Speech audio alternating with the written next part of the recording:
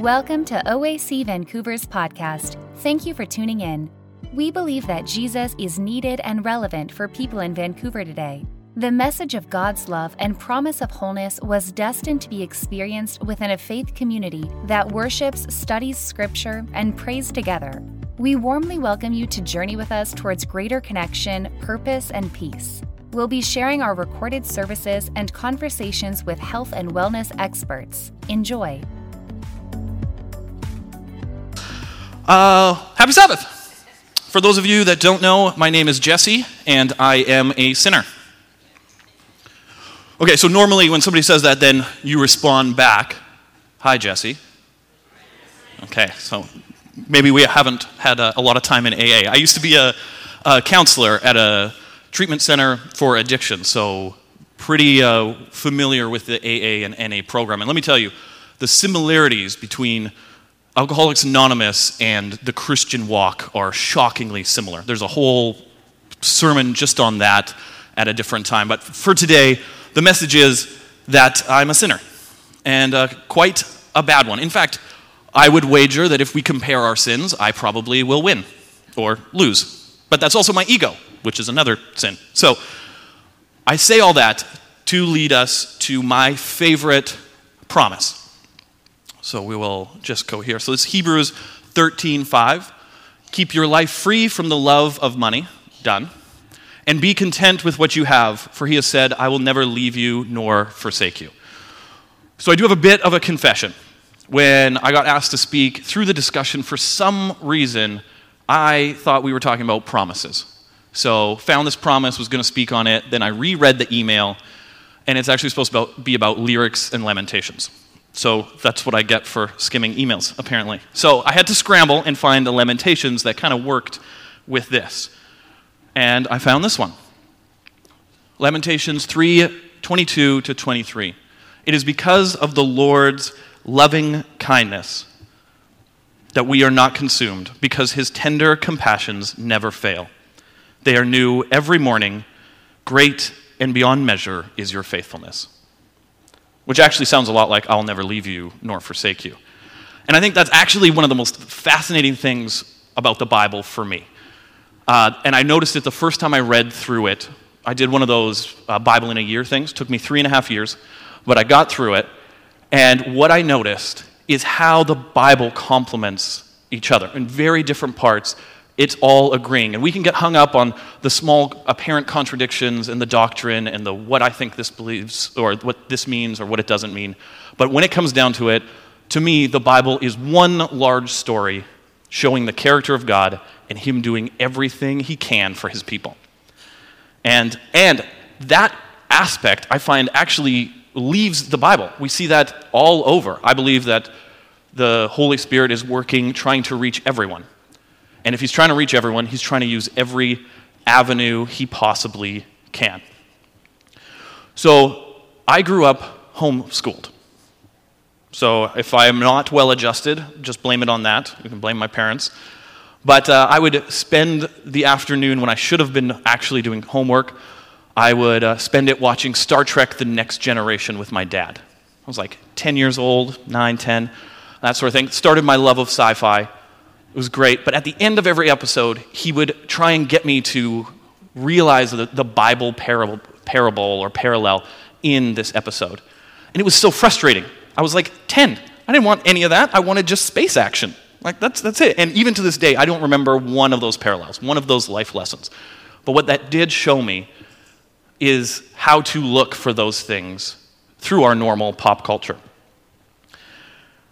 So, is anyone familiar with this? No one. Okay, so this is the language of Gallifreyan. Is anyone familiar with Gallifrey? Is anyone familiar with Doctor Who? One person? Nobody? Okay, so I'm a nerd, and apparently I'm the only one. Supposed to be cool.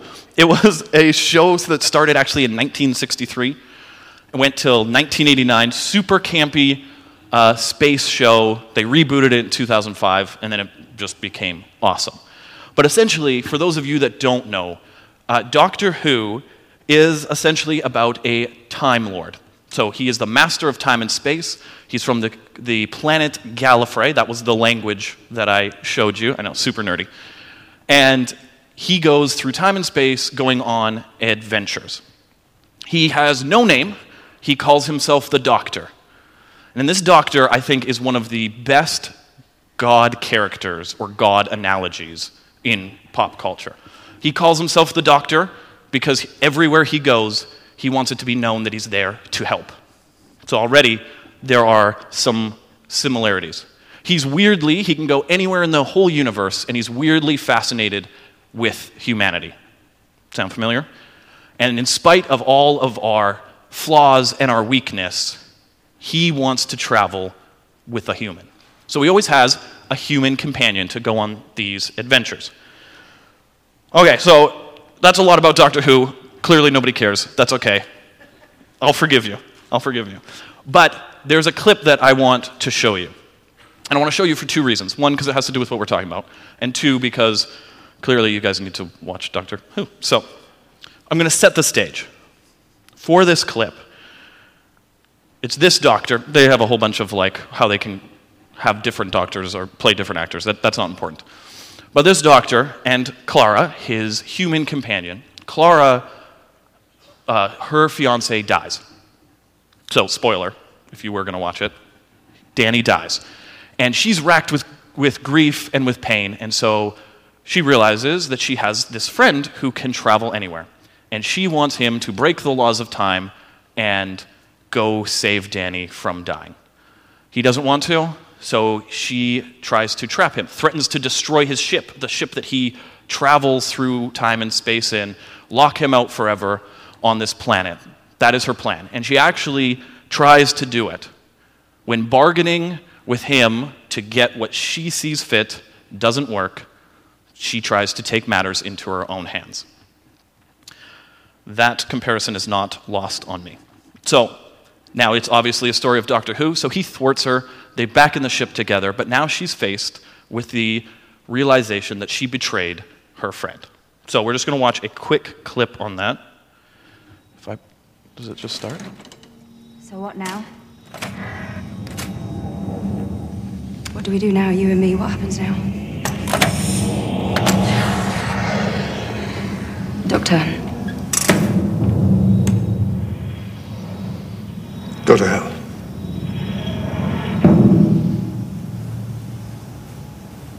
Fair enough. Absolutely fair enough.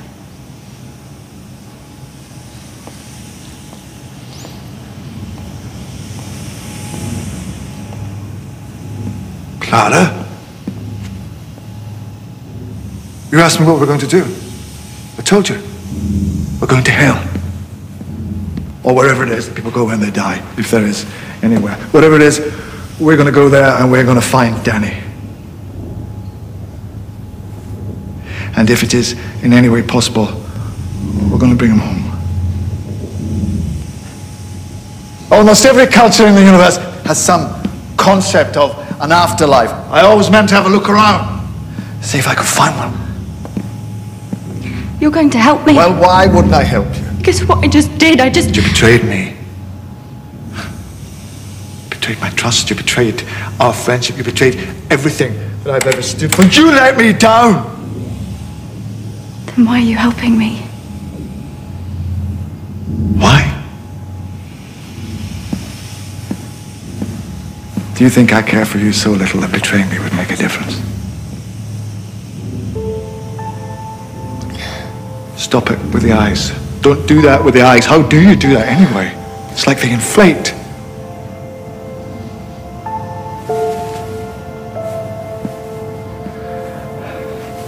Cut out the whining while you're at it.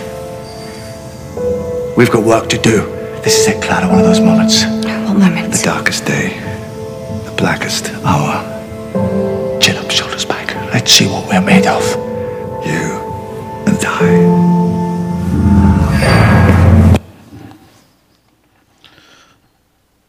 All right. Gets me every time. I've watched it like a dozen times in planning this. Do you think I care for you so little that betraying me would make a difference? that's not, I'll never leave you nor forsake you, I don't know what is. That seems like a pretty clear analogy. And we can see this laid out very clearly in the story of Nehemiah.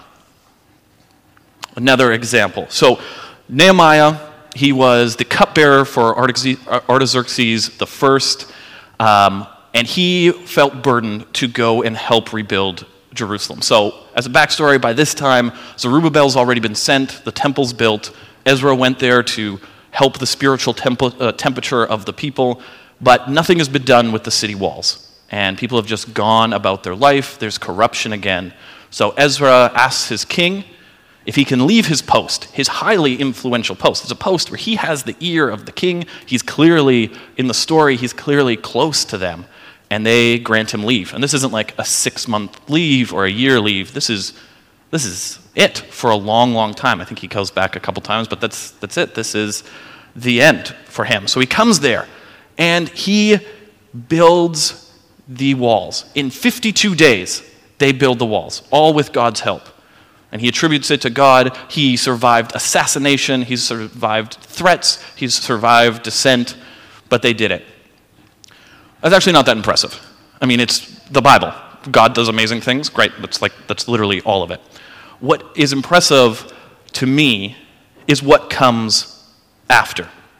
So now the temple is built, and the Israelites celebrate. They have this big festival. They actually always find an excuse to celebrate, which I think is another thing we can learn from them. We should have far more parties and celebrate everything. But I got an amen. Oh, okay, yeah. But after the festival, the priests and Levites come and give this big message. And it's essentially the rundown of the Jewish people up until this point. This is in like kind of mid-400s BC. And at the start of Nehemiah 9, they go all the way back to Abraham and what God has done for them, and then into Egypt. We're going to start at verse 11. This is where it gets juicy. Now, this is long, so bear with me. So if we do want to turn to Nehemiah 9, verse 11 to 31. Just heads up, I did not put it on the screen, mostly because it is very long. Also, I do apologize for how bad my slides look.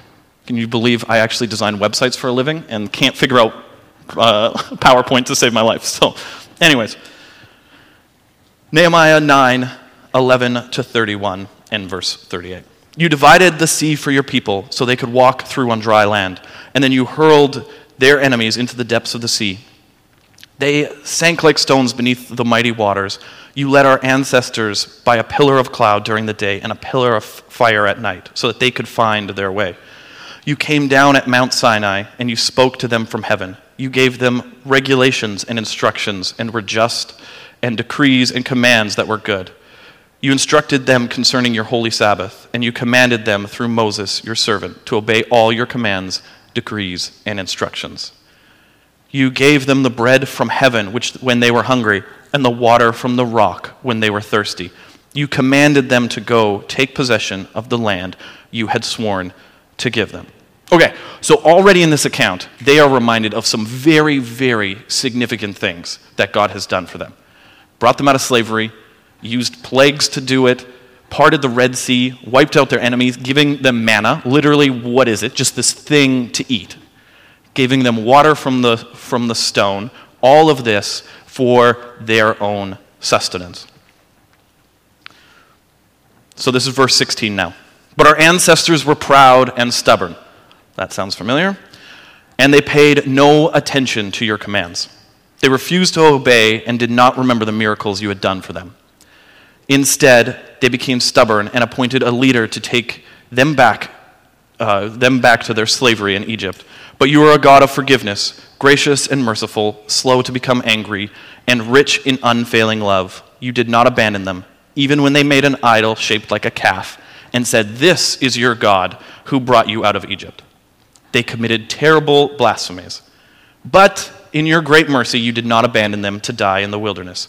The pillar of cloud still led them forward by day, and the pillar of fire showed them their way through the night.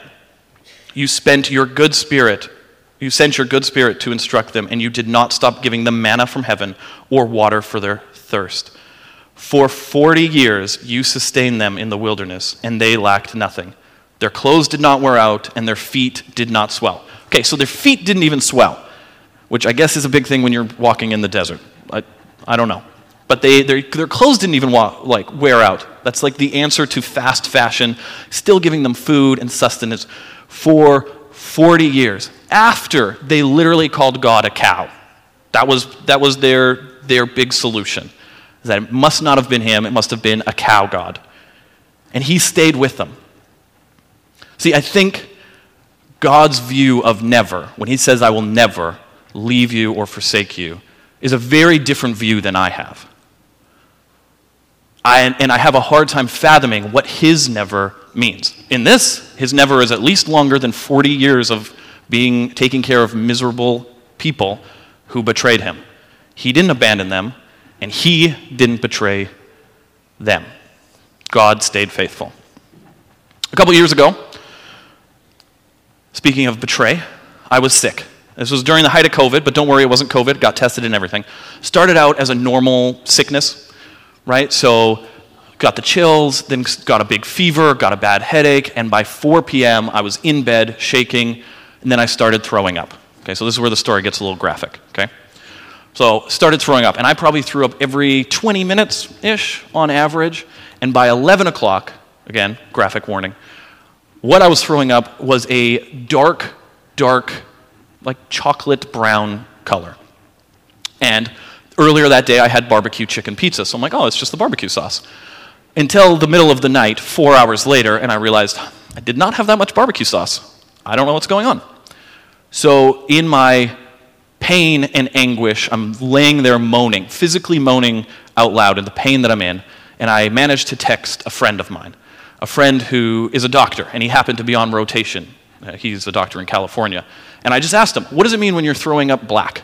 And he said, very succinctly, that means there is internal bleeding in your intestinal tract. The darker it is, the lower the internal bleeding. So I know it wasn't my throat bleeding, that would have been red. Okay, so now I'm in pain, throwing up blood, and I actually thought this was it. Now I had a pretty big fever, so it might not have been the most realistic thought, but I'm like, that's it. This is over, and I remember praying and being like, okay, God, my family knows I love them, my friends know I love them, you know I love you, just take me. We're good, we're done, everything's here. And I learned 2 things from that experience. One, I'm actually okay to die. I thought I was pretty afraid of it, but apparently when push comes to shove, I'll be ready. And the other thing I learned is that in any tortuous situation, I cannot withstand. So come the end times, when we're all hiding in caves, don't tell me where your cave is. Because I know I got about 7 to 12 hours of discomfort, and I'm going to tell. I know my never is about that long. Then I'm going to start betraying people. So we all just need our own separate caves. We'll be good. No hard feelings. That's just the fact of it. Okay, we're going back to the verse. So this is verse 22. Then you helped our ancestors conquer kingdoms and nations. You placed your people in every corner of the land. They took over the land of the king Sihon of Heshbon and the land of King Og of Bashan. You made their descendants as numerous as the stars in the sky and brought them into the land you had promised their ancestors. They went in and took possession of the land. You subdued whole nations before them. Even the Canaanites who inhabited the land were powerless. Your people could deal with these nations and their kings as they pleased. Our ancestors captured fortified cities and fertile land. They took over houses and full of good things, and cisterns already dug, and vineyards and olive groves, and fruit trees in abundance. So they ate until they were full and grew fat and enjoyed themselves in all your blessings. So at this point, not just survival, not just keeping them alive for the 40 years, making sure their feet don't swell. Now he's actually giving them an abundance, above and beyond. They're not just surviving, they are thriving. But despite all this, this is the trend of the whole chapter, they were disobedient and rebelled against you. They turned their backs on your law. They killed your prophets who warned them to return to you, and they committed blasphemies. So you handed them over to their enemies. You made them suffer, but in the time of trouble, they cried to you, and you heard them from heaven. In your great mercy, you sent them liberators who rescued them from their enemies. But as soon as they were at peace, your people again committed evil in your sight. And once more you let their enemies conquer them. Yet whenever your people turned to you and cried to you again and again for help, you listened once more from heaven. In your wonderful mercy, you rescued them many times. That is the history of the Bible. God doing everything he can to rescue his people. And I love how Nehemiah, in this book, it's just laid out, one after the other, because you can really see, but we sinned against you, but we rebelled, and then things got good, and then we rebelled. That is a very different picture of never than what I have. As a very patient God. And when you look at the whole scope, this version of never is really put to the test. And we say never in a very cavalier thing. I would never do that. And what we actually mean is, yeah, as long as you keep doing what you're doing, I would never change anything. Or as long as you don't hurt me, I would never do that. I mean, even my brother, so one of the closest people in my life, we are very value aligned. We work together. We have long, vulnerable chats together. I'm actually in his will. If anything happens to them, I get the kids, so knock on wood somewhere. But yeah, so we are close. So surely, in that context, there's never a scenario that I would abandon him. Except right off the top of my head, I can think of one. If he ever abandoned his family, we'd be done. Now, he wouldn't. He loves his family. He's an amazing father, very inspiring. But I also know that if that happened, that's where my never goes. That's our never. Don't worry, I talked to him about this already. We've had these discussions, so it's okay. So even our never, one of the closest people in my life, my never is not what God's never is. Okay, 29. This is the end of this spiel.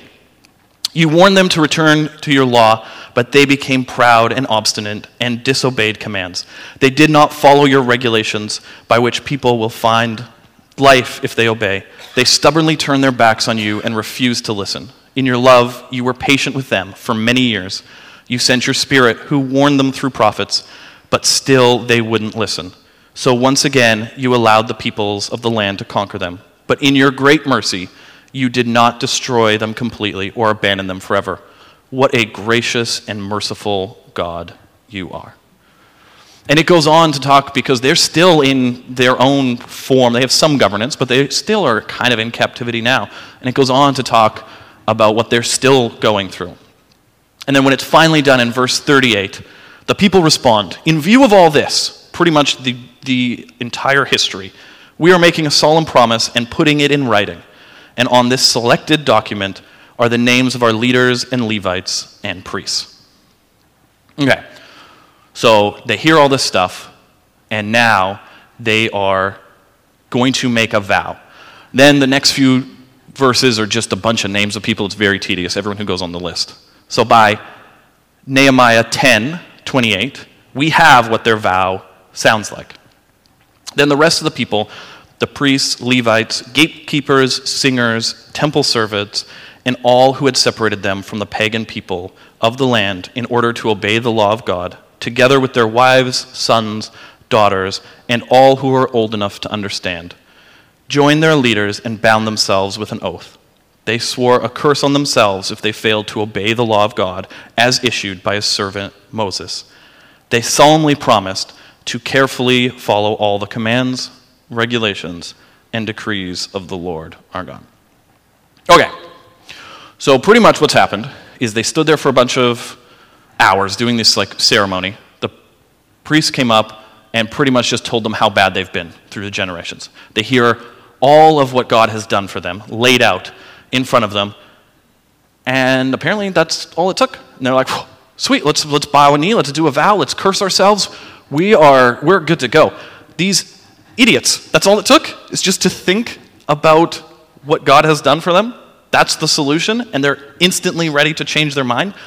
What weak-minded people. Except I see myself in that a lot. where I cry out to God and I look at all the wondrous things he does, and I make a commitment. Maybe it's for weeks or days, and sometimes it's hours, and then I'm back to the life that I lived. But maybe what they had is what we need. It's so easy for us to forget the big picture of what God has done, the big meta-narrative of our life and how he's been involved in it. What would it look like if we remembered all the times that God proved himself to us? I think that if we actually kept a record of them and saw them laid out in a timeline, it would be a very hard thing to dispute. Perhaps keeping the record of these times is what we need, especially when we don't feel his presence or his hand. I would challenge everyone. Oh, oven, by the way, the band can come up. I would challenge everyone, mostly me, but everyone also, to take stock of the actions of God in your life. Where was he present? What has he done for you? And I think if we look honestly, we will see an entire timeline of support, help, guidance, probably correction, but for sure his presence. He's one constant, and no matter how it feels, his never is much longer than we can imagine. And he's proven it time and time again. It doesn't matter how bleak it is, or how bleak it gets, or the storm that you're in now, or even if you can't feel it. I don't know if you noticed, but there was a final line in that Doctor Who clip when he gets really close to her and gets really intense and the music is swelling. And he says, "This is it, the darkest day, the darkest hour. Chin up, shoulders back. Let's see what we're made of, you and I." Thank you. Now notice, it's not you alone, but you and him. Learn more For at he will never leave you oacvancouver.ca. nor forsake you. If you're in Vancouver, join us for worship Saturdays at 11 a.m. at 5350 Bailey Street. If you enjoyed today's episode, please rate, review, and subscribe. God bless you and have a wonderful day.